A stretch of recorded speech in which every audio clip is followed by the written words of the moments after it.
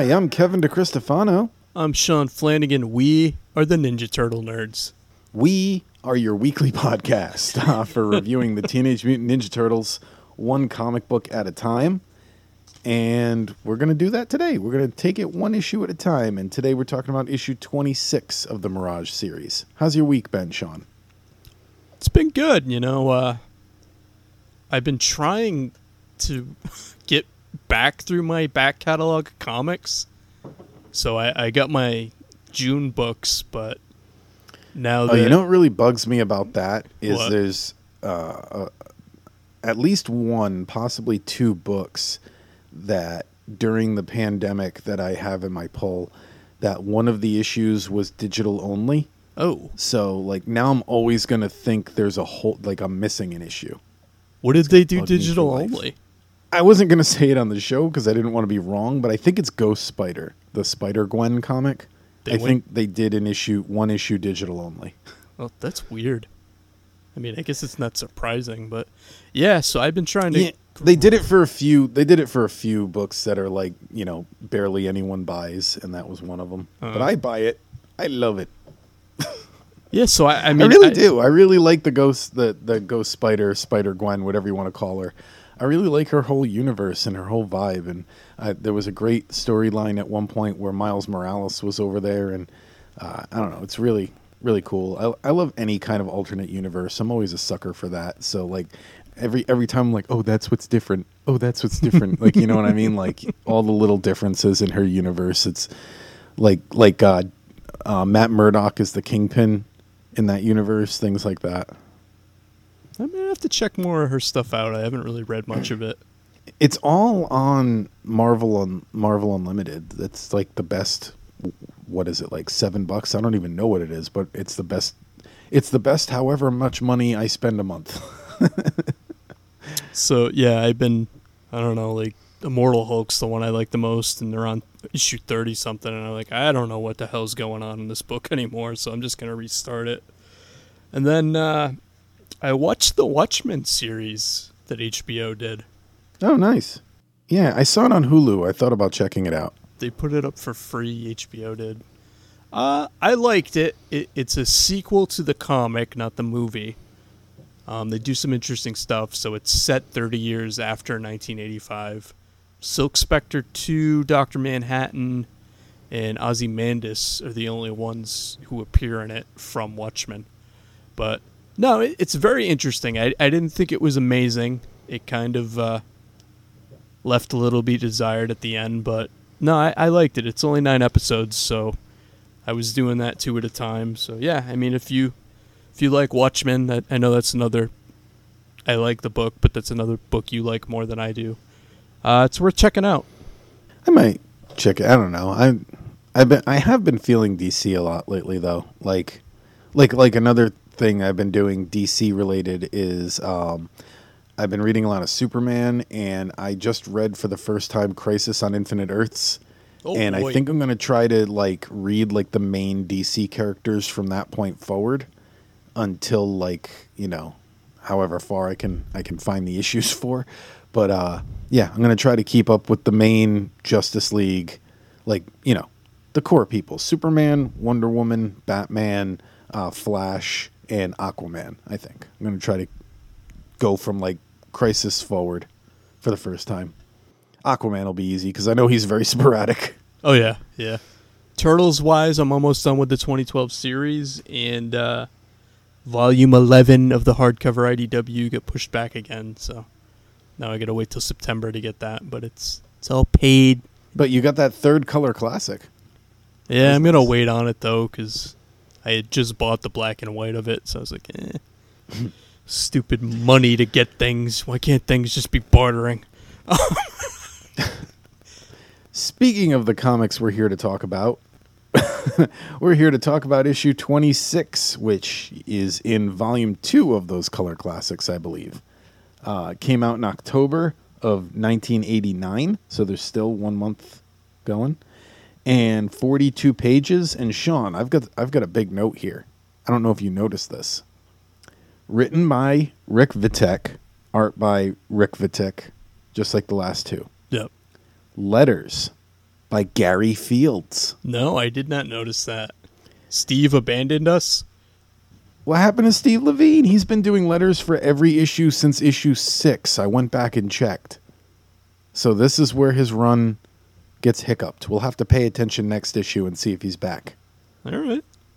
Like, I wonder what happened. Steve Levine couldn't do letters. Did you notice the letters were different? Because I didn't.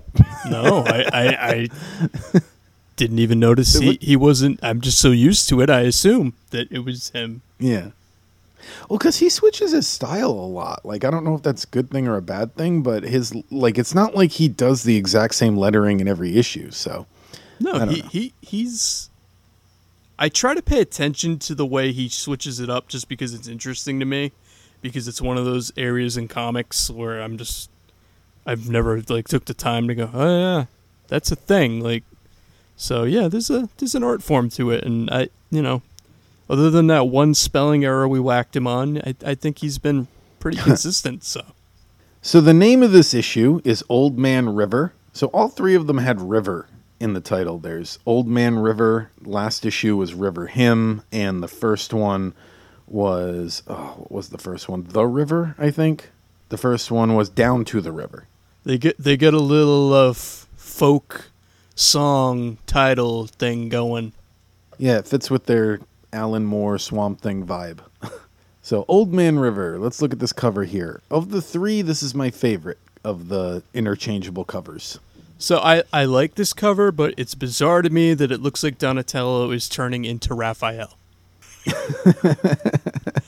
I could see it being like an evolution thing. Yeah. So the three turtles are kind of lined up. And that's another thing about these covers. They're hard to describe because they're very generic. It's just the four turtles swinging their weapons and yelling on a spiral background. So it's not like the other covers where we could describe specific things happening, but it's a good cover. Like I said last issue, this would be a good poster. I'd hang it up. Oh yeah. So on to the interior. I got a note that I want to get out of the way right away. Go ahead. In between issues, this leech. Is he a leech? Yeah, he's a leech. Yeah, leech, right? Why does that sound wrong? So Bloodsucker. That Bloodsucker is his name. We'll call him that. Bloodsucker. He is jacked. He is Bane breaking Batman's back jacked. I have seen Hulk drawn with less muscles. Well, he just ate that other guy last issue. Still get the mutagen blood in him, so I don't know. So clearly they're gonna make this the showdown, because there's a full page of him just he's walking, he's got his stride going, and he's just I think the best comparison I could come up with is what I said. It reminded me of Bane in the storyline where he broke Batman. See, I'm surprised he didn't try to. That's what they should do in an issue, is have him break one of the turtles over his knee, but then he just shatters his knee because of their shell. I didn't think this through. Yeah, I see the Bane thing. That would be a cool that would be a cool parody poster or something. Yeah. Bane screaming while he's there. Okay. I'm done. No, I like that. So you went with Bane. That panel to me reminded me of Doomsday walking to Metropolis. Oh yeah, but that hasn't happened yet. No, I know. No. I don't think either of those things have happened yet. Oh no, definitely not. No, now that I think of it, you're right. But yeah, that's what it reminded me of. No, I thought you were going to comment on the way the beginning is written a little. It annoys me to no end. I hate that the phrase "the rat sat" is used. This is not Dr. Seuss. So that's what happened, Sean. The rat sat. I know, but I don't know. It bothers me. And so the rat sat, and Abenok built a canoe. Where'd the canoe come from? Well, first we should explain what Rat Sat is. Rat Sat is Splinter is meditating, and he helps them track down Bloodsucker, who's basically making his way upstream. Splinter's still doing his thing where he meditates and oversees everything. Then they go over to Casey and April, who are working on the car, which is broken down, I guess, in between issues, because it wasn't broken down at the end of last one, right? No. And that's where Abenak finds the canoe under like brush. And they explain the convenience. He didn't make it. It was there. And they explain away the convenience by saying that it's a sign that the old man is helping them. And introduced in this issue is the old man. It's this thing Abenak keeps talking about. Well, he was in like a panel at the end of the last issue. I think that's the last thing you see. But he's really heavy in this one. And the old man is basically like the river god. I guess you could think of him as that. Like, he controls everything that's going on down in this river. And that's why they're trying to find him, so they can fix Raph. And they can maybe make him make Bloodsucker go away. And this is the old man's where Casey draws the line. Well, also the canoe only held 4. Yeah, but he specifically was really like, no, old man, nope. Mm-mm. Well, because he still looks like zombie Casey, so he doesn't want to, have to talk to another old man. He's too cranky. It's past his bedtime. So before they leave, though, there's a cool moment where Leonardo sees Raphael, who's still demutated, by the way. He's just the size of a normal turtle. Oh, yeah. He fights a weasel. He's fighting like a weasel? Yeah. Yep. And Donatello's like, oh, we got to help him. And Leo's like, no. He's got this. I want to watch. Yeah, he's got this. I thought it was funnier if it was like, no, I want to see how this plays out. And yeah, Raphael bites the weasel like on the neck, and the weasel runs away. So he's still got his personality in there. So then, anyway, the turtles and Abenak head up river in the canoe. Abenak tells the turtles about who this old man is. He reminded me of this is only like one listener is going to know what I'm talking about here. So this is for you, buddy. The old man really, and he's drawn exactly like him too, reminded me of in Final Fantasy IX when you crash near a watery area and you get Ramu, the thunder summon guy for the first time. He really reminded me of that. Ramu. So enjoy that. You're welcome. That one guy, because you're welcome, listener who understood what I'm talking about. So, the turtles, Abenak, they head up river. Abenak tells them about the old man, and I just like how ridiculous some of his narration about the old man is. Yeah, the issue does get a little wordy. I'll give you that. He's leaky like the river after a great rain. You know, he might be leaky because he's an old man and doesn't have bladder control. So all of a sudden the canoe turns... Oh, first we see that Bloodsucker is spying on them Tarzan style from the shadows up above near some vines. And then suddenly the canoe turns over and everyone's surprised to see all these fish kind of carrying them upstream or downstream, some direction on the stream. They're kind of surfing on these fish, they stand up. So I've got 2 bad jokes about the fish thing in a row here. Alrighty. It'd take 1,000 fish with more firepower than I'd ever seen to tip a canoe. And they're soul surfing. Oh, soul surfing. Tweet at us if you want him to, FedEx me a punch in the face for those, but... So they go, the comic, I forget who says it, it's probably Abenak, says that they go as far as Abenak's dreams have revealed to him. It's very vague, but they go as far as he's seen in his dreams. And the turtles are also kind of shaky about this. They feel like they're walking into a trap. Yeah. And then Michelangelo sees ornaments on the pine trees, thinking about Christmas, which is interesting because he had the Christmas one-shot too. He's the Christmas turtle, officially. Donatello does hot water, and Michelangelo does Christmas. Raph pushes the storyline ahead. Michelangelo is a Christmas dude. Holly!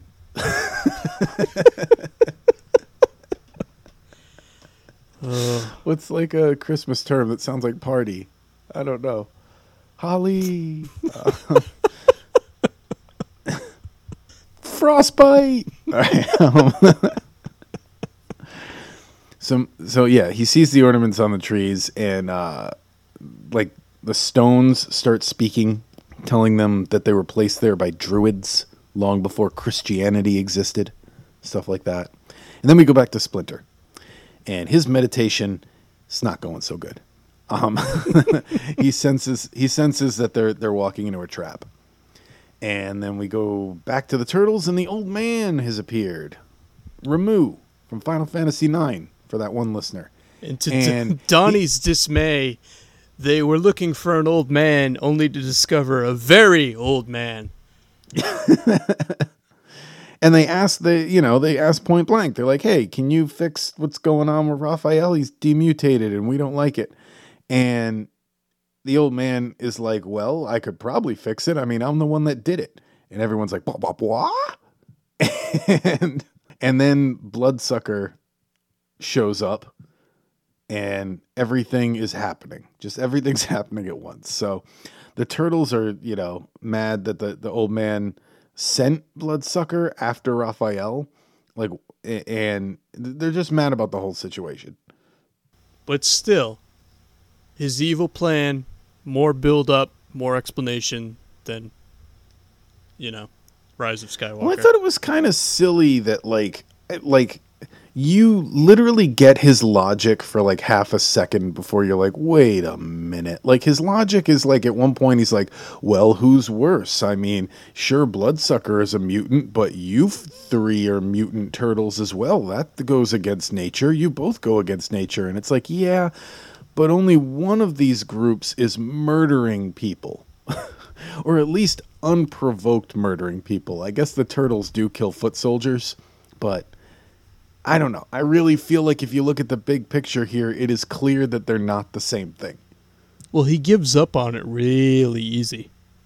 So Bloodsucker shows up. There's big old battle. Bloodsucker starts feasting on the turtles, and Raph swims over and bites his toe, and he basically it knocks him off balance, and they fall through this waterfall area. This is all in like a cave with like waterfalls. It reminded me of the area where they have like the trials in Black Panther. Oh yeah. Not the trial, but whatever you call that ceremony they did where they fight. That's kind of the area they're in. It's like a cliff / cave / waterfall. Then you go to Leonardo in the waterfall, and he's all like groggy from the Bloodsucker just being on him, and he's having trouble like remembering why he's there. And then all of a sudden, boom, Bloodsucker is back. And eventually where the fight's going is Bloodsucker is like attacked by a large turtle, and the turtles look at it and they start to realize that that's Raphael. He's growing back. Yeah. And then they fall behind the falls, and eventually it's just like the foreshadowing earlier in the issue with the weasel. They're like, no, let him do it. And he does, and he ends up coming back. Raphael comes back through the waterfall. No more Bloodsucker. Or so you think. And while we were watching all that happen, somehow Albanach has assumed the role of Rivermaster. No more old man. I wasn't quite clear about how that happened, but somehow during the skirmish, Albanach was able to get a promotion to Rivermaster, and there's no more Ramu from Final Fantasy IX. Yeah, the Splinter and the old man have this really cool water fight, which again, I love how the art is through the whole issue. And then it wasn't 100% clear to me, but the old man basically starts to do what Raph was doing, so aging backwards. It's very disturbing. He's Benjamin Buttoning. Yeah, it's very, very dark stuff because he eventually becomes an embryo, and then Bloodsucker eats him because he's a regular leech again. So it's a very, very, very grim ending. I know we mentioned this artist worked on Swamp Thing, but I did get some really big Alan Moore vibes from this issue specifically. Yeah, especially plot points with all the the less eloquent argument of, well, you're mutants, you're against nature. Alan Moore would actually have fleshed that out. But no, it's a really good issue. I agree with you. The first issue of this 3-part arc's the best, but there's a lot of really cool moments in this one. You know, if nothing else... I really like the part where Leonardo was standing in the waterfall. Oh, yeah. During the battle. It actually really reminded me of, even though he's not, like, trying to overcome anything, just, like, it subtly reminded me of the Amazing Spider-Man 33, If This Be My Destiny.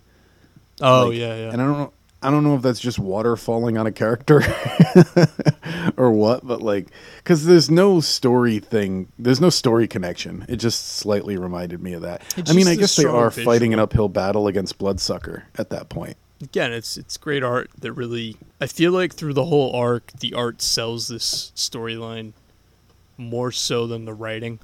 And it's not that the writing's bad. You know what though?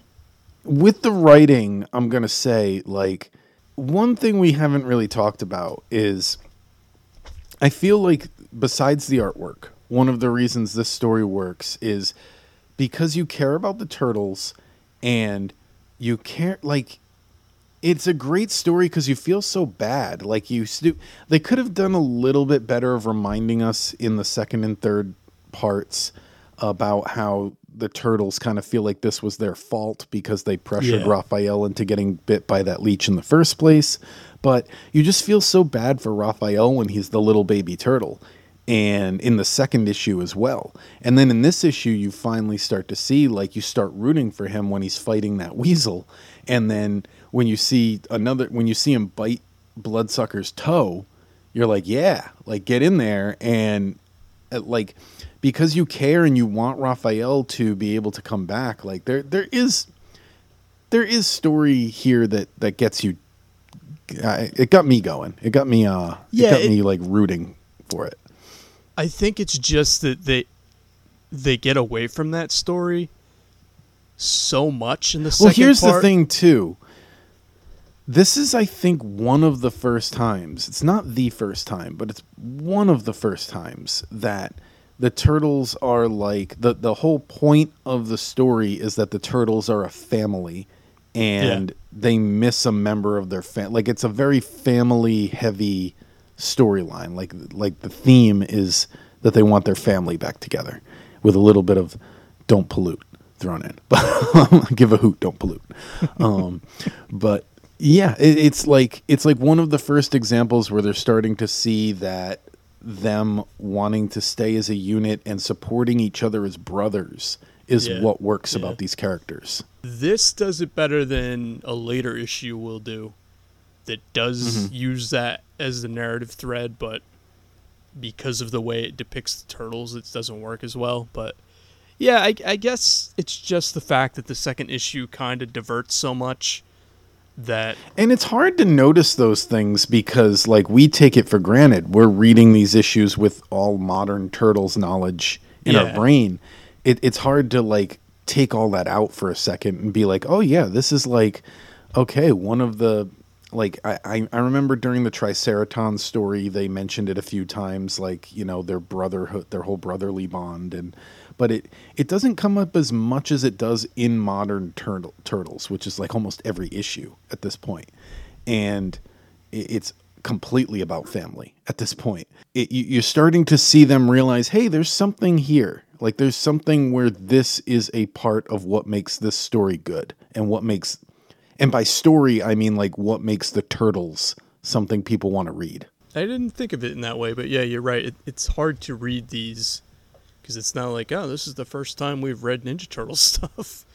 You know? Because, you remember, I think it was issue, whatever the first, no, not the first, the issue with the Scream cover.